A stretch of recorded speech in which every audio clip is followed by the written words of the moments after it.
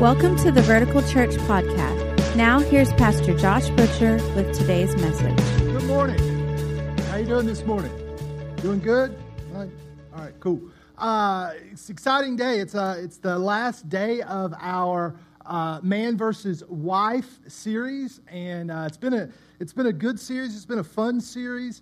It's been something that I've been looking forward to doing for 6 or 7 months now since we first kind of started planning it. And now we're at the end of it. And so I'm real sad and heartbroken. And I'm going to get to talk about what it means and what it looks like to be married. But we've got a lot of exciting things coming up. Listen, Easter's going to be awesome. You want to be here. You want to bring people with you. And like Pastor Bride said just a few minutes ago, on that day, we've had such a special opportunity to give towards something that's really going to be a tangible difference maker in so many lives. Today, what I want to do, I want to talk to parents.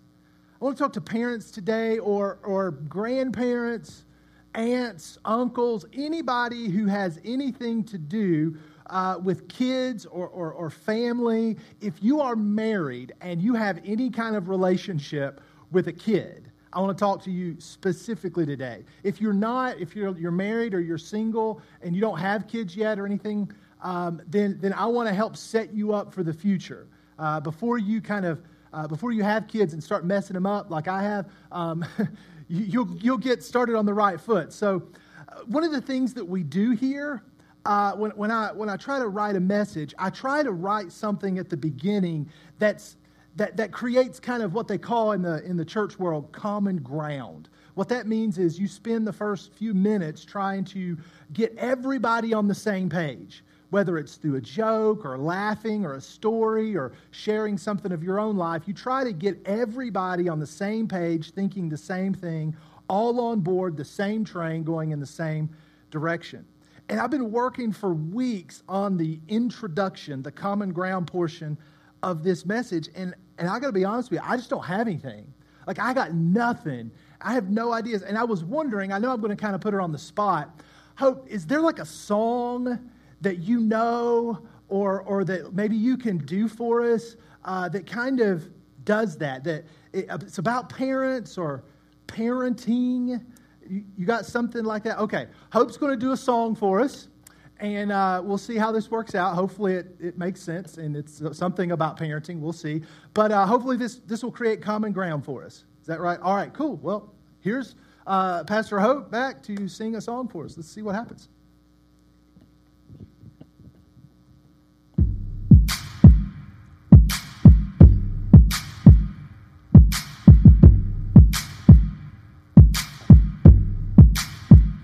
I never set alarm clocks anymore,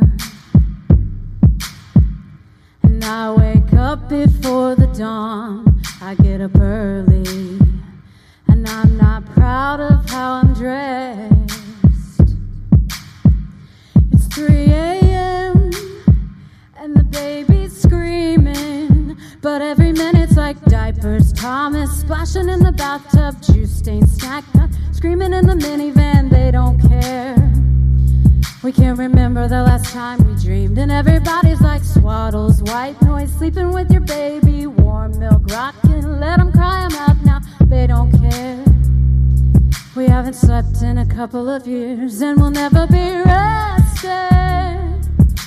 Now that we have kids, that kind of luck's just ain't for us. We gotta find a different kind of buzz. I drink my coffee, and you can call me sleepy, and baby I'll sleep.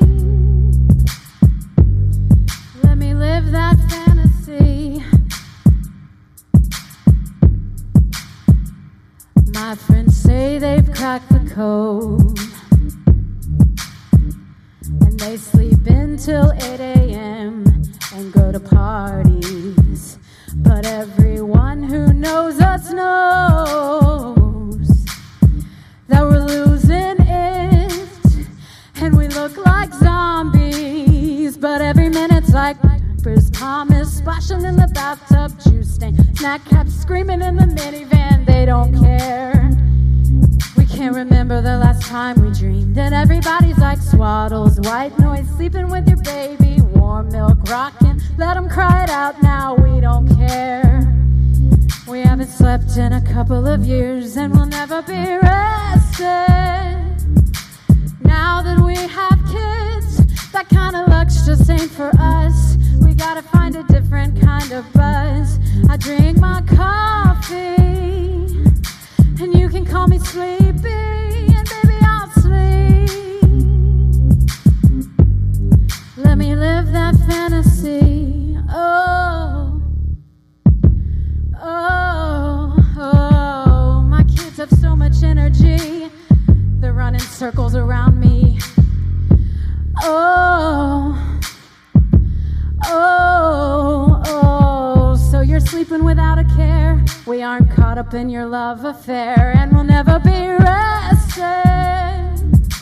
Now that we have kids, that kind of luck's just ain't for us. We've got to find a different kind of buzz. Let me drink my coffee, and you can call me sleepy, and baby I'll sleep. Let me live that fantasy. That worked. That's common ground. There we go. All right. So, parents and parenting, and what in the world does parenting have to do with man versus wife? That's what we're talking about today. I want to tell you a story. Whole message today is just going to be me telling you a story, and this story spans about 60 years. It takes up about 2/3 of the book that we call Genesis, the first book in the Old Testament. It's probably a story that you're familiar with. You've probably heard it. Maybe if you went to VBS or if maybe you went to Sunday school when you were a kid.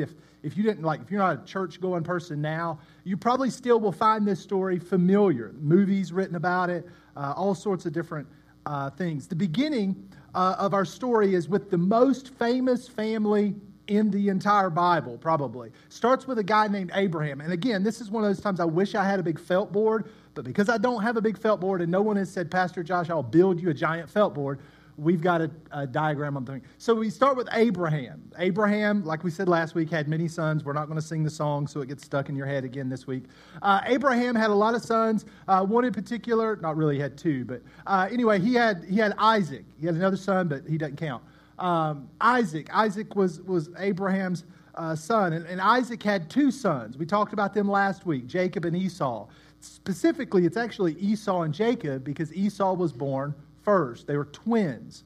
But if anybody's given birth to twins, you don't push two out at the same time. One comes out and then the other one comes out shortly afterwards. Not trying to get too gross or graphic, just we all know that. Okay, so Esau came first, and then his brother Jacob. Now, Jacob had 12 sons, and the most famous son of these is the 11th one, the one over here, Joseph. Joseph is the most famous of Jacob's sons. Not only is that, but he's also the favorite. Joseph was Jacob's favorite son, favorite child. Not only was he the favorite child, but he was the favorite child of the favorite wife, which already tells you there's some issues, like Maury Povich type issues going on already in Abraham's family. If you've got a favorite wife, you know something fishy is going on. But because he was the favorite son, all of the other brothers hated him. Now the last one, his name's Benjamin. He hadn't been born yet. But his other 10 brothers, they hated him. And it makes sense why they hated him, because he's the favorite. He is Daddy's boy. Daddy gave him a fancy jacket with a lot of colors on it. And he just kind of doted on him. And this favorite son from the favorite wife was just spoiled. Well, one day, he was about 17 years old. Joseph is hanging out with his dad, and his dad's wondering what the brothers are doing out in the country. They're supposed to be tending the flocks and making sure nothing, but they always got into trouble. And so Jacob had to go send Joseph to check on them.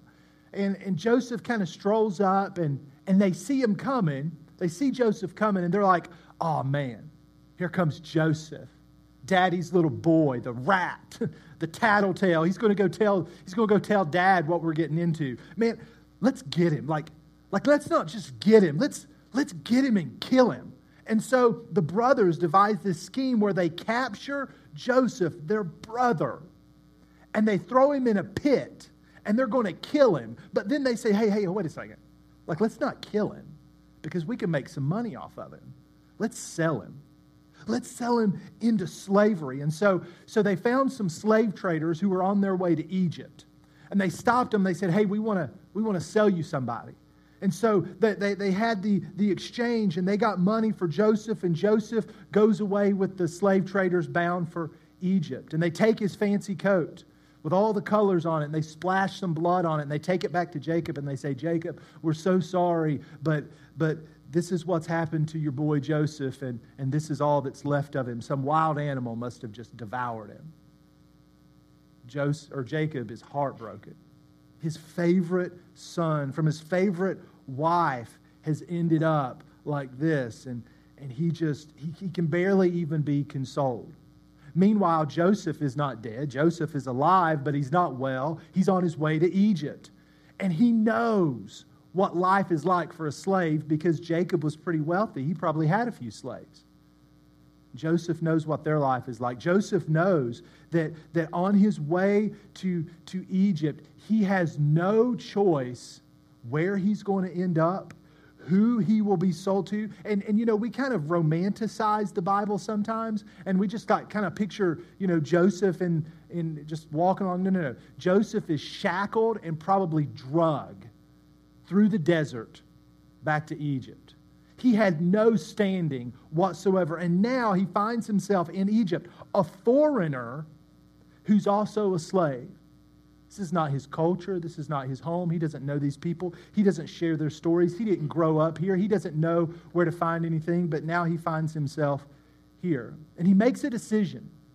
He makes a decision that's really a strange decision. He decides that he is going to live for God, regardless of what his circumstances look like.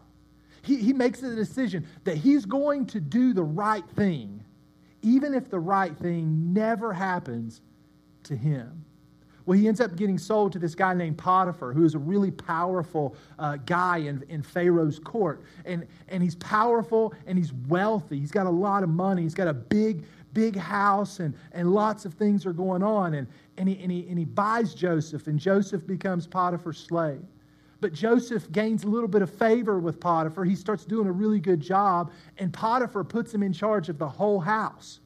So Joseph, the foreign slave guy, now he's in charge of Potiphar's entire house. Nobody, he answers to nobody except Potiphar.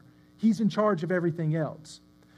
Unfortunately, not only did he gain some attention from Potiphar, he also got the attention of Potiphar's wife, kind of like cougar alert. Wow, She's kind of like, Joseph, won't you come here to me, man? Won't you come on, boy? Won't you be my boo, Joe?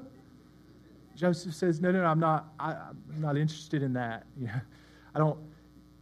You're a married woman. You're married to my master. I'm not going to dishonor him. And he says this really strange thing. He also says, I'm not going to dishonor my God by doing that. And she won't let up. Like, she keeps pursuing him. She keeps coming after him. The claws come out, and she's like, I'm going to get you, boy. And he gets so bad one day, Joseph just like, she's got his robe, and he just like drops it and runs. What's this guy's deal with keeping his clothes on?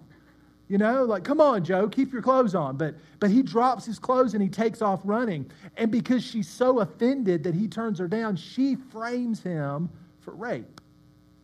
Joseph now is accused of raping his master's wife. And remember, Joseph is a foreign guy. No, he doesn't know anybody, and he's a slave. And so he has no hope. You don't even listen to Joseph's story. It doesn't matter what his story is, because he's a foreigner and he's a slave. And so he gets thrown in the dungeon. Now, it's pretty bad to be a foreigner. That's difficult enough.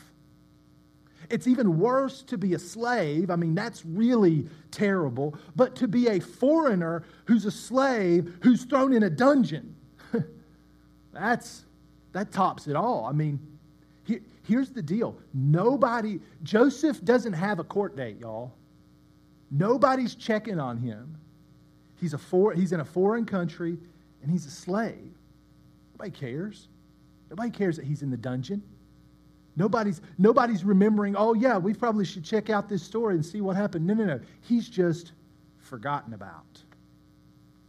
But Joseph keeps doing the right thing, even though the right thing never happens to him.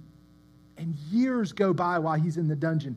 Years and years go by. And there's this verse that the author of Genesis puts in chapter 39, verse 21, that's just really, it's kind of mind-blowing. Let me read it for you. If you don't have a Bible, you can check it out on the screen behind me. Look at what it says. The Lord was with him being Joseph. The Lord was with him. He showed him kindness and granted him favor in the eyes of the prison warden. Now, I don't know if you read it this way, but that's messed up. Like, let me show you why that's messed up. The Lord was with him. That's a good thing. Like that's good. You know, you want God to be with you. You want the Lord to be with you. That's a good thing. That's great. He showed him kindness. Well, that's awesome. Man, I want the Lord to show me kindness. That's great. That's awesome. Look, and he granted him favor. Wow. I mean, the Lord is with you. He's showing you kindness and he's showing you favor. You should be on top of the world. But look, in the eyes of the prison warden, like, that's an oxymoron. Those things should not go together. You do not get the Lord is with you. He's showing you kindness and favor. Oh, by the way, it's in the eyes of the prison warden. Like, if the Lord is showing me favor and kindness, I ought not be in a prison. You know what I'm saying? Like, that's Joseph's story. I shouldn't be here, but he's here. There's nothing he can do about it. So fast forward years, maybe 10, 15, we don't know how many years, and Joseph's still there, and then Pharaoh gets mad one day. Something happens with his cupbearer and his baker, and he throws them both in the dungeon. And so Joseph's there with the cupbearer and the baker, and these two guys have dreams. And they start telling their dreams in the dungeon, and Joseph says, well, you know, I'm kind of good with dreams. Let me see if I can help you out. And so he gives them the interpretation of what their dreams mean. He tells the cupbearer, he says, listen, dude, you're good to go. You're going to be fine. Pharaoh's going to bring you back, and you're great. Baker, sorry, you're not. Not so much. You're going to be killed. Have a nice day. But he does that, and he tells the cupbearer, he says, do me a favor. Do me a favor. Would you go back to Pharaoh's court? Would you remember me? Would you tell somebody that I'm here? Listen, I'm a foreigner. I didn't do the thing I got accused of. I'm an innocent guy. I don't deserve to be here.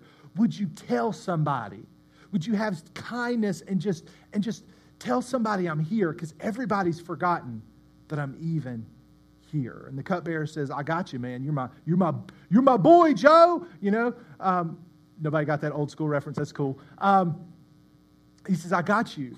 And he doesn't. He forgets him. The cupbearer goes back to Pharaoh's court, and for 2 years, he completely forgets about Joseph. And so day after day, for 2 more years, Joseph is just in the dungeon, toiling away. And then Pharaoh has a dream. And Pharaoh calls all of his astrologers and all of his soothsayers, all of the people, all of his administrators, and he says, I've got this dream and it's really disturbing me. I think it means something, but I don't know what it means. Tell me, do you know what it means? We don't know what it means, Pharaoh. It just sounds like you ate too much pizza last night. We don't know. No, I know it means something. And all of a sudden this light goes off for the cupbearer. Oh yeah, Joseph's in prison. And he steps up and he says, pardon me, Pharaoh, excuse me for opening my mouth and speaking, but you remember a couple years ago when you threw me in the dungeon, and I'm not complaining about that, Pharaoh. You were right to do that. You had to figure out who was trying to kill you, and it wasn't me, but I got thrown in there anyway. But I'm not complaining because I don't want to go back. But while I was there, I had a dream. And there was this guy, his name was Joseph, and he interpreted my dream, and he was right. I don't know, Pharaoh. I'm not trying to tell you what to do, but maybe we ought to see if he can tell you what it means. Pharaoh's, that's a pretty good idea. He was right once, so let's see if he can be right again. So they call Joseph up, And he doesn't look like them. He's not dressed like them. So they shower. They give him a shower and they shave him and they put some clothes on him. And he starts to kind of look the part of an Egyptian. And he walks into Pharaoh's court. And Pharaoh says, I heard that you can interpret dreams. And again, Joseph says something that's just so ridiculous. He says, oh, I can't do that. But my God might give Pharaoh an answer, which is really offensive. Like at this point, the prison guard, the guards in Pharaoh's court, they grab their swords because they're about to cut Joseph's head off. Because Joseph just said to Pharaoh, Pharaoh, I know you think you're God, but my God is above you, and he might give you an answer. But Pharaoh says, hold on, put your swords back. Let's hear what this boy has to say. He says, all right, tell me your dream. And so Pharaoh tells him his dream. It's about crazy. And Joseph just says, I got you. I know exactly what's going on. Here's what's going to happen, Pharaoh. You're about to go into 7 years of plenty. And crops are going to grow like you would never believe. It's just going to be incredible. But on year 8, the day after the 7 years is over, you're going to go into a massive famine. Nobody's going to be able to grow anything. And then Joseph does something that is even crazier. He tells Pharaoh what to do. He says, listen, here's what I would do if I were you, Pharaoh. Let me give you some advice. I know I was just in prison. I know I'm just some Hebrew guy from Canaan who's been in prison for the last 20 years, but let me give you some advice. Here's what I would do if I were you. I would find somebody that's a really strong administrator, and I would put them in charge. And I would have them build grain silos all over the country. And I would tax my people 20% of their grain for the 7 years of plenty. And I would take that grain and I would store it in those silos. And I would build as many silos as I could, and I would store as much grain as I could, because once we hit year 8, Pharaoh, you can take that grain that you've been storing and you can turn around and sell it back to the people. Matter of fact, Pharaoh, this famine is going to be so intense and so widespread. People are going to come from all sorts of countries around back to Egypt to buy grain from you. Listen, you're going to make a lot of money if you'll do this. Pharaoh's like, man, that sounds like a pretty good idea. Who are we going to pick? He kind of looks at his counselors like, I got an idea, but I think we should make Joseph this guy. And they're like, we just known this guy for 15 minutes. Like, we don't even have his resume. We don't know we don't know his qualifications. Pharaoh's like, he had the idea. I think I'm going to put him in charge. And so Pharaoh takes Joseph from the prison to the palace and makes him the number 2 guy in all of Egypt. He's the number 2 guy. He answers to nobody except Pharaoh. He is like the prime minister of Egypt, and he does an incredible job. He does exactly what he told Pharaoh that he should do. And he builds these silos and he stores the grain, and it's going awesome. And then year 8 comes and the famine hits. And nobody can grow anything. And Joseph starts selling and distributing the grain. And people from all over are coming to buy it exactly as Joseph said they would. And then a couple years into it, eventually Joseph's family, living miles and miles and miles away in a place called Canaan, run out of food because the famine hits them too. And let me read to you what the author of Genesis says in chapter 42 about Joseph's family. Look at this, verse 5. So Israel's sons, Israel is Jacob. God changes his name at one point in his life and says, you're no longer Jacob, you're Israel. If you've ever wondered where that word come from, Israel came from God, renamed Jacob. So this is Jacob. So Israel's sons were among those who went to buy grain, for there was a famine in the land of Canaan also. Now Joseph was the governor of the land, the person who sold grain to all its people. So when Joseph's brothers arrived, they bowed down to him with their faces to the ground. They didn't recognize their own brother. He looks like an Egyptian now. He's got the makeup on, the headdress on, the Egyptian clothes on. They haven't seen him now for 20-some years. Joseph at this point is about 39 years old. And he recognizes his brothers. And there they are. bowed down in front of him. I wonder in this moment, as he's standing there looking at his brothers who betrayed him, bowing down with their face on the ground, I wonder if he remembers the day they threw him in the pit. I wonder as he's standing there looking at them, I wonder if flashes of memory are crossing his mind. I wonder if he remembers the sound of their voices laughing from the bottom of the pit.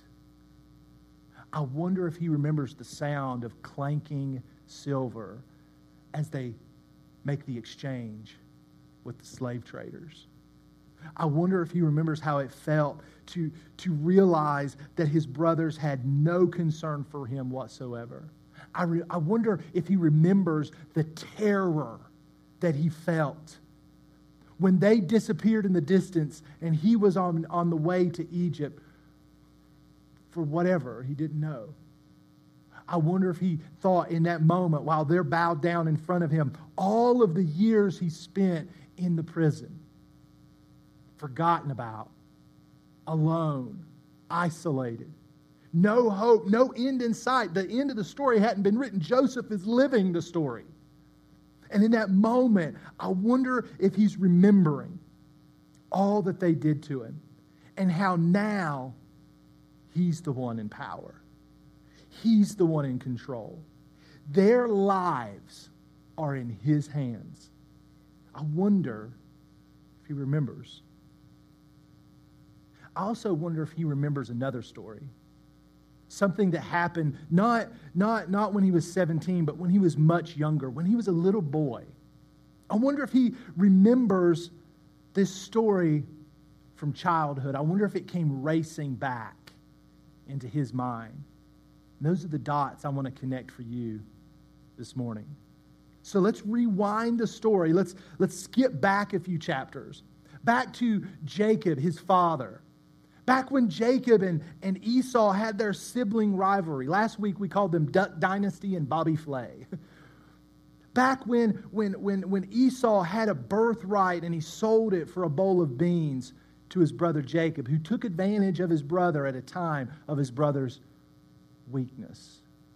But then if we go forward a little bit after that, when Isaac, the father, is old and he's losing his eyesight, and the time has come for what in the Hebrew tradition is called the blessing, which is kind of like a last will and testament, if you will. It's kind of that idea. The father would bestow a blessing upon his sons, and it was a binding legal contract, a legal agreement. What he said in that moment stood. And so the brothers are getting ready to receive this blessing from their father. And they both go out and prepare, except Jacob is a little sneaky and a little conniving. And he gets with his mom and he puts fur on his arms and he goes in and he pretends to be his brother Esau. Isaac is blind. He can't see who it is. He feels his arms and says, "You're hairy. You sound like Jacob, but you feel like Esau." So Isaac puts his hand on Jacob's head and gives him the blessing of the firstborn son. This cannot be undone now. This is forever binding. Esau finds out about it. He comes in to get his blessing, and his father says, "I'm so sorry, son. I didn't know. I thought it was you. I've been tricked. I must have given it to your brother." And Esau says, "Isn't there anything left for me?" And so Isaac says, "Here's all I've got." And he lays his hand and he gives him this secondary, inferior blessing that says you will always be subservient to your brother. Esau's ticked. Esau is mad. In fact, he is so mad, he is fuming mad. And look what he says in Genesis chapter 27, verse 41. Look at this. It says, Esau held a grudge against Jacob because of the blessing his father had given him. He said to himself, "The days of mourning for my father are near. Then I will kill my brother Jacob." Which means as soon as my father dies, I'm hunting Jacob down. And I'm killing him. And I'm taking back everything that he stole from me. That little snitch. Esau's ticked. He's going to kill him. Word gets to Jacob. "Jacob, you got to get out of Dodge, man. Your brother's on a rampage. As soon as your father croaks, he's coming after you." So Jacob runs away. he goes and spends some time with his uncle Laban in a different part of the world. And while he's there for about 20 years. He meets a couple girls. One's named Leah, one named Rachel. Leah, not so attractive. Rachel, she's hot. He really likes Rachel. But the trickster gets tricked, and he ends up marrying Leah. And then he ends up marrying Rachel. And he really loves Rachel. Rachel's his favorite wife. But Leah's the one that gets pregnant.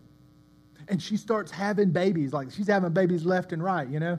And Rachel gets jealous. She's like, I want to have a baby, but she's not having a baby. So she gives Jacob her maidservant, says, here, have a baby with my maidservant, and then her baby will be my baby, and do that. And so he's like, it's like every time Jacob comes home, there's like a different woman going, we're having a baby tonight.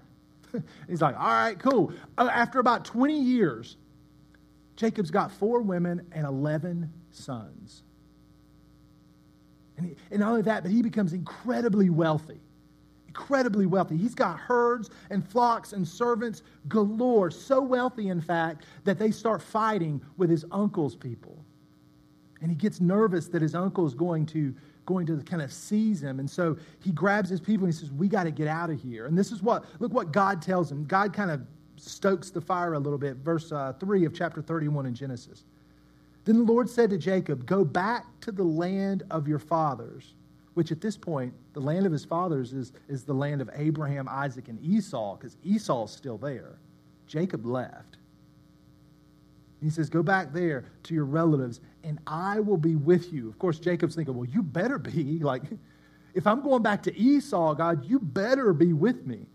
Because if I show up and Esau's still fuming mad, well, he's going to kill me. Not only is he going to kill me, he's going to kill all my sons. He's going to take my wives. He's going to take all of my property. Because there's no way I'm going to enter that land and Esau's going to see all that I have acquired. There's no chance that he's not going to look and say, God has finally brought back to me everything that little liar took. I'm going to kill him, and I'm going to have what's rightfully mine. So Jacob's thinking, God, you better be with me. So he tells his family, he's like, hey, guys, pack up. We're going to go see Uncle Esau. Kids are like, Uncle Esau? Like, the one that, the one that wants to kill you, Dad? Yeah, that Uncle Esau. Yeah, same one. Only Uncle Esau we got. The one you stole? Yes, I know, that Uncle Esau. That one's who we're going to go see. Okay, so they pack everything up. And then we come to this interesting little story in Genesis chapter 33. When Esau sees Jacob and his whole family approaching, look what happens. Jacob looks up, verse 1, Jacob looks up, and there was Esau coming with his 400 men. Now, friends, that's a small army in those times. This is not a welcome party. This is not a congratulations, we're so excited for you to come back. This is, in Jacob's eyes, a small army that's about to attack him. So he knows what's going to happen. Look how Jacob responds. Continuing the passage. So he divided the children among Leah, Rachel, and the 2 female servants. Then he kind of puts them in order of importance, if you will. He put the female servants and their children in front. They're not that important. Leah and her children next. They're middle important. And then look at this. And Rachel, and it's the only son that's mentioned in the entire story, Rachel and Joseph in the rear. He himself went on ahead and bowed down to the ground 7 times as he approached his brother. So here's the picture. Jacob's on his way. He looks on the horizon. He sees his brother Esau, and he sees 400 men waiting on him. And he gets nervous. And so he orders his family, from those who don't mean as much to him, to his very favorite wife with his favorite son in the back. Now, they weren't stretched out for miles. This is like a caravan. I mean, they could see what's happening. And as the rest of the family are watching, their lives are in the hands of a man they do not know and they have not seen in their lifetime, and that their father has not seen in 20 years. Look what Esau does. Verse 4. But Esau ran to meet Jacob and embraced him. He threw his arms around his neck and he kissed him. and they wept. Then Esau looked up and saw the women and the children. Who are these with you, he asked. Jacob says, they are the children God has graciously given your servant. Then the female servants and their children approached and bowed down. Next, Leah and her children came and bowed down. Last of all came, and there it is again, the only son mentioned in the entire passage, Joseph and Rachel. And they too bowed down. You see, Joseph watched that whole story firsthand. He experienced it firsthand. The day that Uncle Esau spared his father's life. The day Uncle Esau spared his life, his mother's life, and yeah, those same brothers, Uncle Esau spared their life. Jacob, Joseph's father, deserved anything that Uncle Esau wanted to do. Jacob was a thief, a stealer, a trickster, and a liar.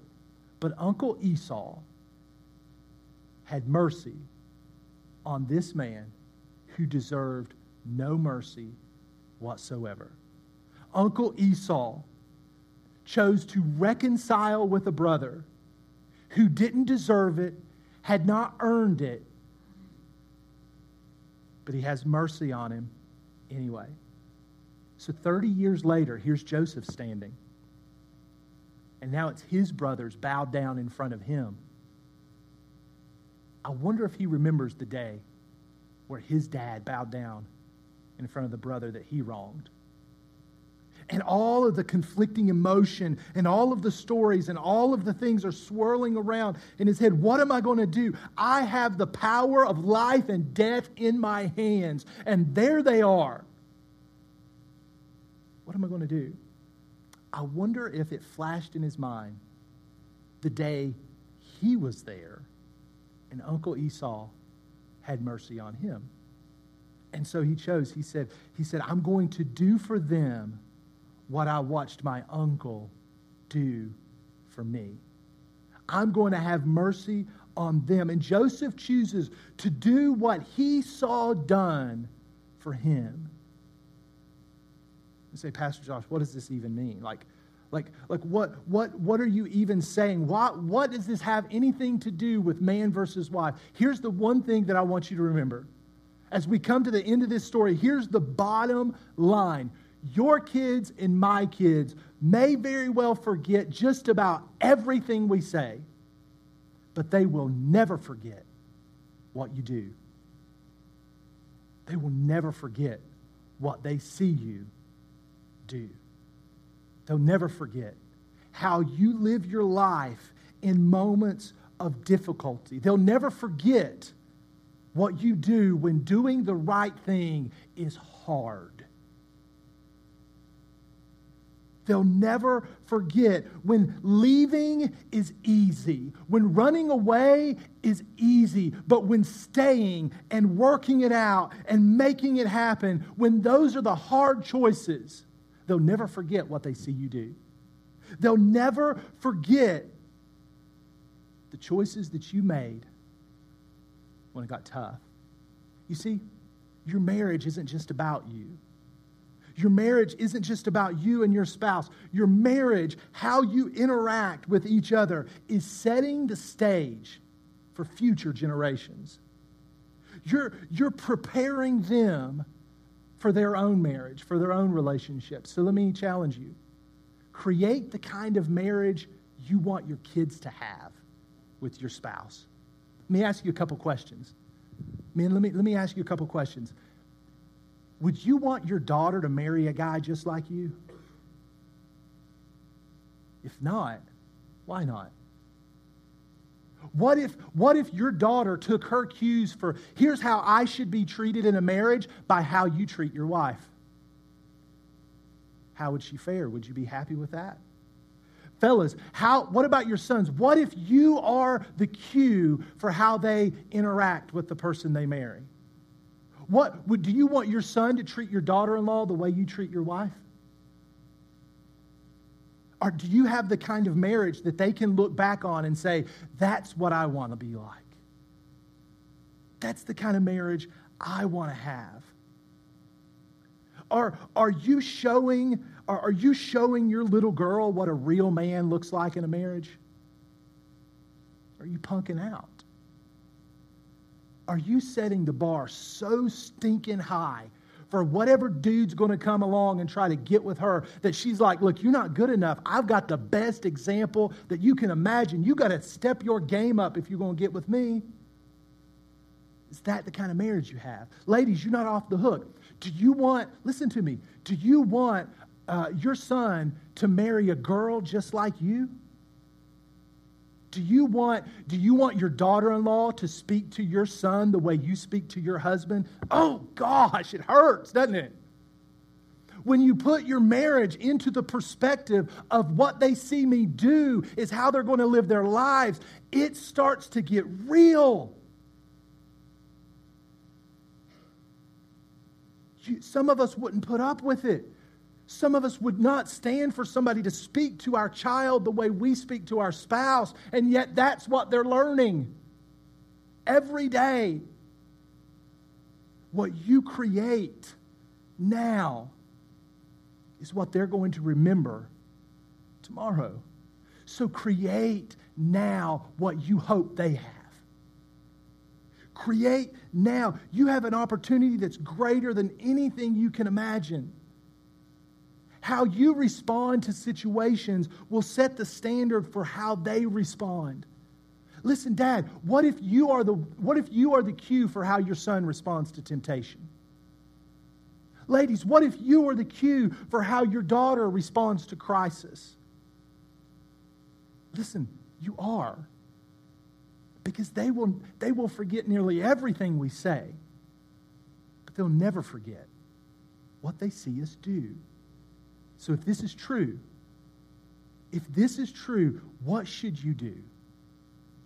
If this is true, what should you do differently? If this is true, what should you change? If this is true, why wouldn't you change now? Why would you wait to change? If this is true, why wouldn't you change as soon as possible? Let me pray for you this morning. Lord, as we wrap up our conversation on marriage and husbands and wives and man versus wife and all that we've learned and talked about and shared over the course of the last 5 weeks, we come to this decision point. Are we going to live the life, live the marriage that we want them to have? Are we going to give them an example, not in our words, but in our actions?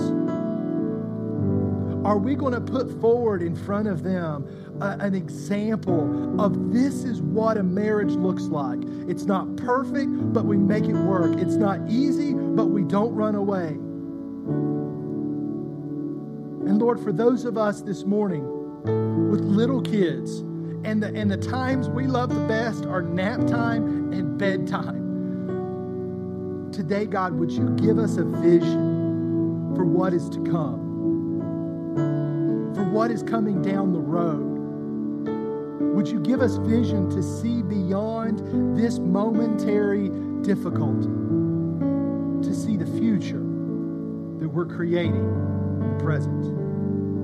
Lord, for those of us in this room with struggling marriages, some of us, God, we're hanging on just for the sake of the kids. Would you help us to rethink our mindset? Help us, Lord, to see beyond the present and to see what reverberates into tomorrow. Lord, in moments of crisis, this is hard to remember. Just help us. Help us, Lord. Help us to do the right thing when the right thing isn't happening to us. Help us to remember. They may not remember what I say, but they'll never forget what they see me do. Thank you, Jesus. It's in your name we pray. Amen. Thank you so much for joining us today. We always appreciate hearing how God is moving in your life. We all have a story to tell, and we'd love to hear yours. Please visit verticalchurch.tv and click on the little pencil icon called Amen Corner to tell us your story.